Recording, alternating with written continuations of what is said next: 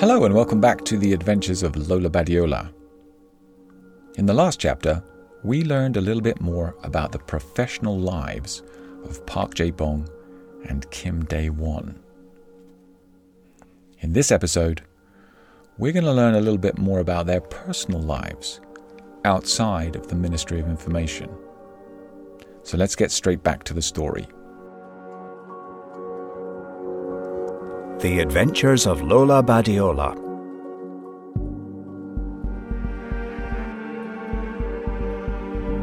Chapter 17. The Girl with the Almond Eyes. Park and Kim caught the bus outside the Ministry of Security Affairs. It was a 45-minute journey to their apartment block in the Chunghwa district of the city. They passed through the Arch of Triumph and across the Taedong River, and then headed down the Pyongyang Highway towards the south of the city. There was never much traffic, but they were often delayed by people on bicycles, horse-drawn carts, and government checkpoints. The most common problem they encountered on their journey home was the bus breaking down. It was a diesel vehicle built in China in the 1980s, and it had a completely unreliable transmission system. Every time the driver changed gear, it sounded like the bottom of the bus was about to collapse. Park looked out of the window at the grey functional apartment blocks that lined the highway. Everything was uniform. All the buildings looked exactly the same. He couldn't help but imagine what it would be like to travel on a bus outside of London, passing cottages with their thatched roofs, mansions with their iron gates, and bungalows where all the old Western people moved into when they retired. There was no property ladder in North Korea. The government simply allocated you an apartment, and that was where you lived and eventually died. His thoughts turned to the upcoming attack on Bangkok Cantabrico. He had breached their security systems on several occasions in the past, but never progressed very far. They always managed to kick him out before he could do any damage. The bank had multiple layers of defense, and reaching the sensitive information at its core was like peeling an infinite onion. He thought again about Nuria Nueno and her presentation at the AGM. He marvelled at the fact that a woman could have so much power and influence. The Workers' Party in North Korea actively promoted gender equality for the good of the economy, but everyone knew that a woman's place was at home. He remembered the old Korean saying, "It is bad for the house when the hen sings and the cockerel is silent." As always, sitting next to Park on the bus was Kim, who was focused on the task of creating an aeroplane out of a blank sheet of paper. He had many talents, and one of them was origami. The paper aeroplane that he was constructing not only looked exactly like a B-52 bomber, it flew like one too. Kim stood up in his seat at the back of the bus and aimed the aeroplane at a young woman at the front. He gently propelled the model forward through the air, and it sailed across the heads of all the other passengers, landing perfectly in the lap of the intended recipient. The young woman picked up the paper aeroplane and read the message that Kim had written on its wings. She looked behind her, searching for the person who had sent her the message. Kim waved to her to catch her attention, and then he pointed at Park. Park was, as always, lost in his thoughts about work. He was, after all, the world's greatest hacker, feared by companies around the world, revered by the underground hacking community, wanted by the FBI, the CIA, the NSA. His daydream was interrupted by the presence of a woman in the aisle of the bus, standing next to him. She was staring at him with quiet determination. She had porcelain skin and almond eyes. For a few seconds, the two of them just looked at each other in silence. Park was mesmerized by this mysterious apparition. The woman leaned forward and gave Park the paper aeroplane. She nodded, then turned around and walked back to her seat. Park looked down at the model and read the message that was written on the wings. Meet me at Chunghwa Park this evening at 8 p.m. The bus noisily changed gear and headed over the Taedong River towards the south of the city. It took a moment for Park to figure out what was going on. Then his heart skipped a beat, and his face turned as red as the Chinese flag. Next to him, Kim was doing his best to keep a straight face. Park Jae-bong may be the world's most feared and respected cybercriminal. But when it comes to women, he's not such an expert. Thank goodness he has Kim Dae-won to push him in the right direction.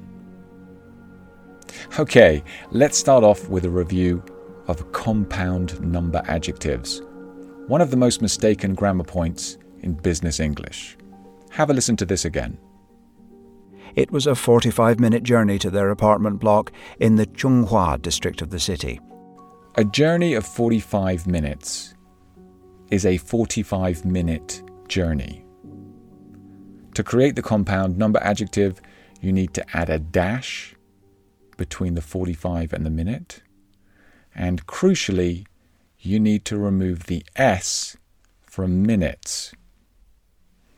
Likewise, a meeting of 10 minutes is a 10-minute meeting. Okay, here we go. Your turn. Complete these sentences. A journey of 200 kilometers is a 200-kilometer journey. A hotel with 3 stars is a 3-star hotel. A turkey that weighs 8 kilos is an 8-kilo turkey. Okay, you get the idea. No S at the end of compound number adjectives. Let's move on. Listen to this again. There was no property ladder in North Korea. The government simply allocated you an apartment, and that was where you lived and eventually died. Okay, so the property ladder is a series of steps in home ownership, from the bottom to the top, from the small to the big. I got on the property ladder when I was 28 years old. I bought a small flat in the centre of London. And then when I got married to Marina, we moved up one step in the property ladder. We sold the flat and we bought a small terraced house away from the centre of London. Then, when we had kids, we took the next step on the property ladder. We sold our small house and bought a slightly bigger one. So that is us moving up the property ladder. And we were lucky, because the whole time we were moving up the property ladder, prices were rising. And this meant that when we sold one property, we had a cash deposit to put down on a bigger property. Now, house prices have risen so much over the last generation that this process is simply not possible for young people anymore. Getting onto the property ladder and moving up it, just like we did, is a serious challenge for millennials. Now, speaking of properties, have a listen to this sentence again. He couldn't help but imagine what it would be like to travel on a bus outside of London, passing cottages with their thatched roofs, mansions with their iron gates, and bungalows where all the old Western people moved into when they retired. Okay, here's a quick vocabulary quiz based on properties. What do you call a huge, luxurious house? It begins with M. It is, of course, a mansion. What do you call a detached house with everything on one floor? It's very popular with old retired people in the UK. And it begins with B. It is a bungalow. What do you call a house that is attached to other similar houses on either side in a row? It begins with T, and we call it a terraced house. And finally, what do you call a posh apartment on the top floor of a tall building, normally with a terrace?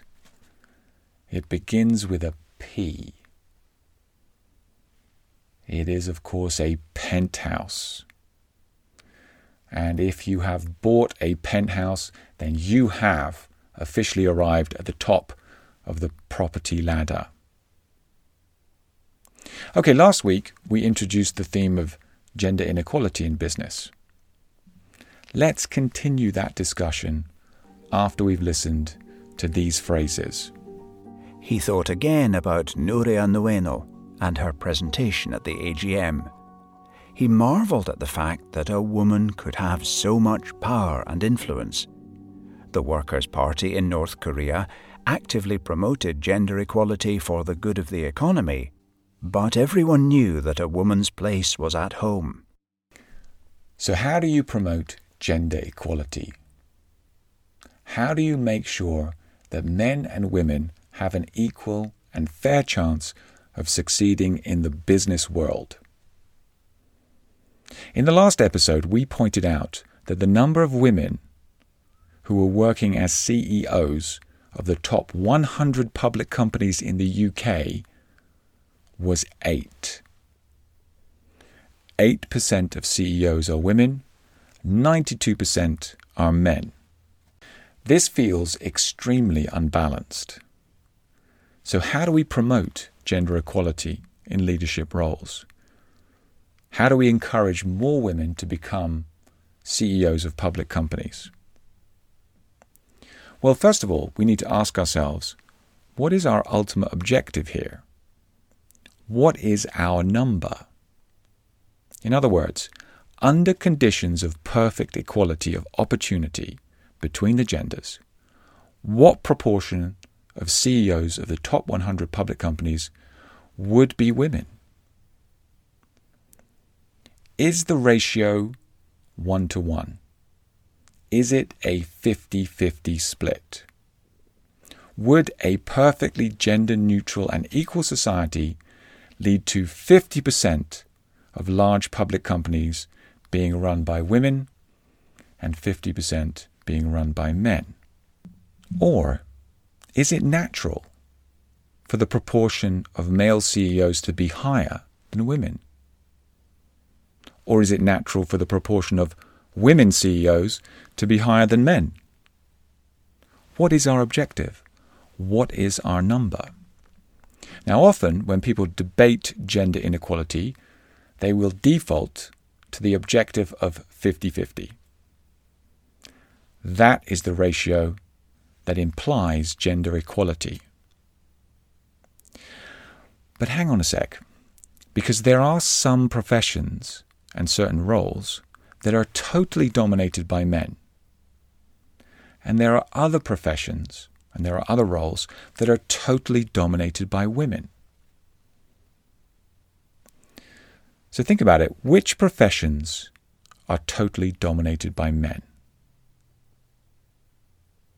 Has your car ever been serviced by a female mechanic? Has the electrician visiting your house ever been a woman? Has the plumber? Well, these are 3 professions that are completely dominated by men.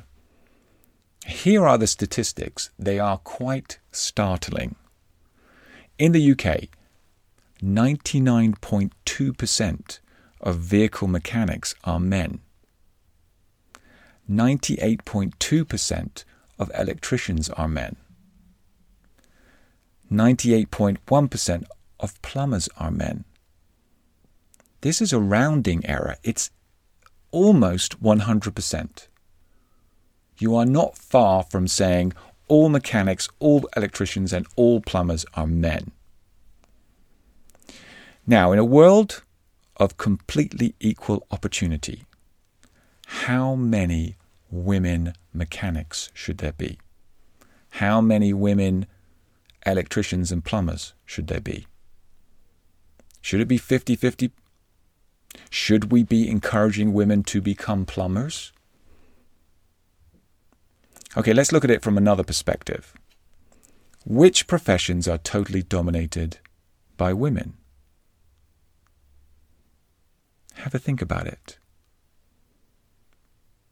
Well, have you ever walked into a primary school? Have you ever taken your kids to ballet class? Because 97.8% of school nurses are women. 95.1% of childminders are women. 89.6% of dancers and choreographers are women. In a world of completely equal opportunity, how many men should be school nurses, childminders, and choreographers? Should it be 50-50? Should we be encouraging men to become choreographers? You see, the thing is, men and women are wired differently. We have both physical and psychological differences, and these differences are manifest in our career choices. In general, women don't want to be plumbers. There is simply not as strong a psychological desire to be a plumber as there is to be a nurse. Just like, in general, men don't want to be childminders. There is simply not as strong a psychological desire to become a childminder as there is to become an electrician. So let's go back to the initial point. When we talk about gender equality in business, what is our objective? What is our number? Is it 50-50? Or is it something else, depending on the industry and depending on the role? Because there are both biological and cultural reasons for gender inequality. Some inequality is natural, and some is unnatural. Disentangling the two is a difficult but necessary process. And once again, I recommend that you read Lean In by Sheryl Sandberg, COO of Facebook, for an excellent analysis of the causes and the potential solutions for gender inequality in the business world. Okay, let's move on. Let's test your knowledge on some common abbreviations. Listen to these sentences again.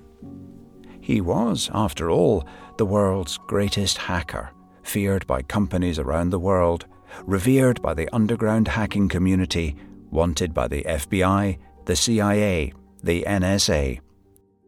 So if you've watched any US movies, you will have heard these abbreviations.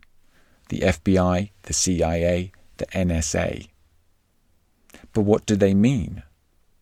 What do they actually stand for? FBI. What is it? The Federal Bureau of Investigation. The CIA. What is it? The Central Intelligence Agency. The NSA. The National Security Agency. Okay, here are some more important institutions. I'm sure you've heard these abbreviations too, but what do they mean? The UN. That, of course, is the United Nations. The EU. That is the European Union. And finally, the IMF, the International Monetary Fund.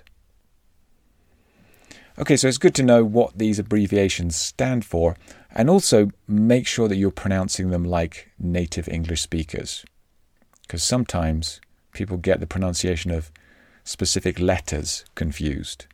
We have the FBI, the CIA, the NSA, the UN, the EU, and the IMF. Okay, one last expression before we end today's session. It's an expression that I use a lot because it happens to me frequently. It took a moment for Park to figure out what was going on. Then his heart skipped a beat, and his face turned as red as the Chinese flag. His heart skipped a beat. Well, to skip means to jump over, to miss out. So if your heart skips a beat, it means that it misses out a regular beat. Now, if you feel like your heart has suddenly skipped a beat, it may mean that you're having heart palpitations, in which case this is a health issue that you probably need to address. But in this sense, the expression is used to indicate surprise, excitement, or nervousness. So when was the last time you had that strange sensation in your chest? When was the last time your heart skipped a beat? And with that final question, we come to the end of today's class. If you like more formalized business English classes, we can provide that for you. Just search Club Grattan on Google and you will find us. Until we meet again, keep practicing. And we sincerely hope that you enjoyed this 20-minute podcast.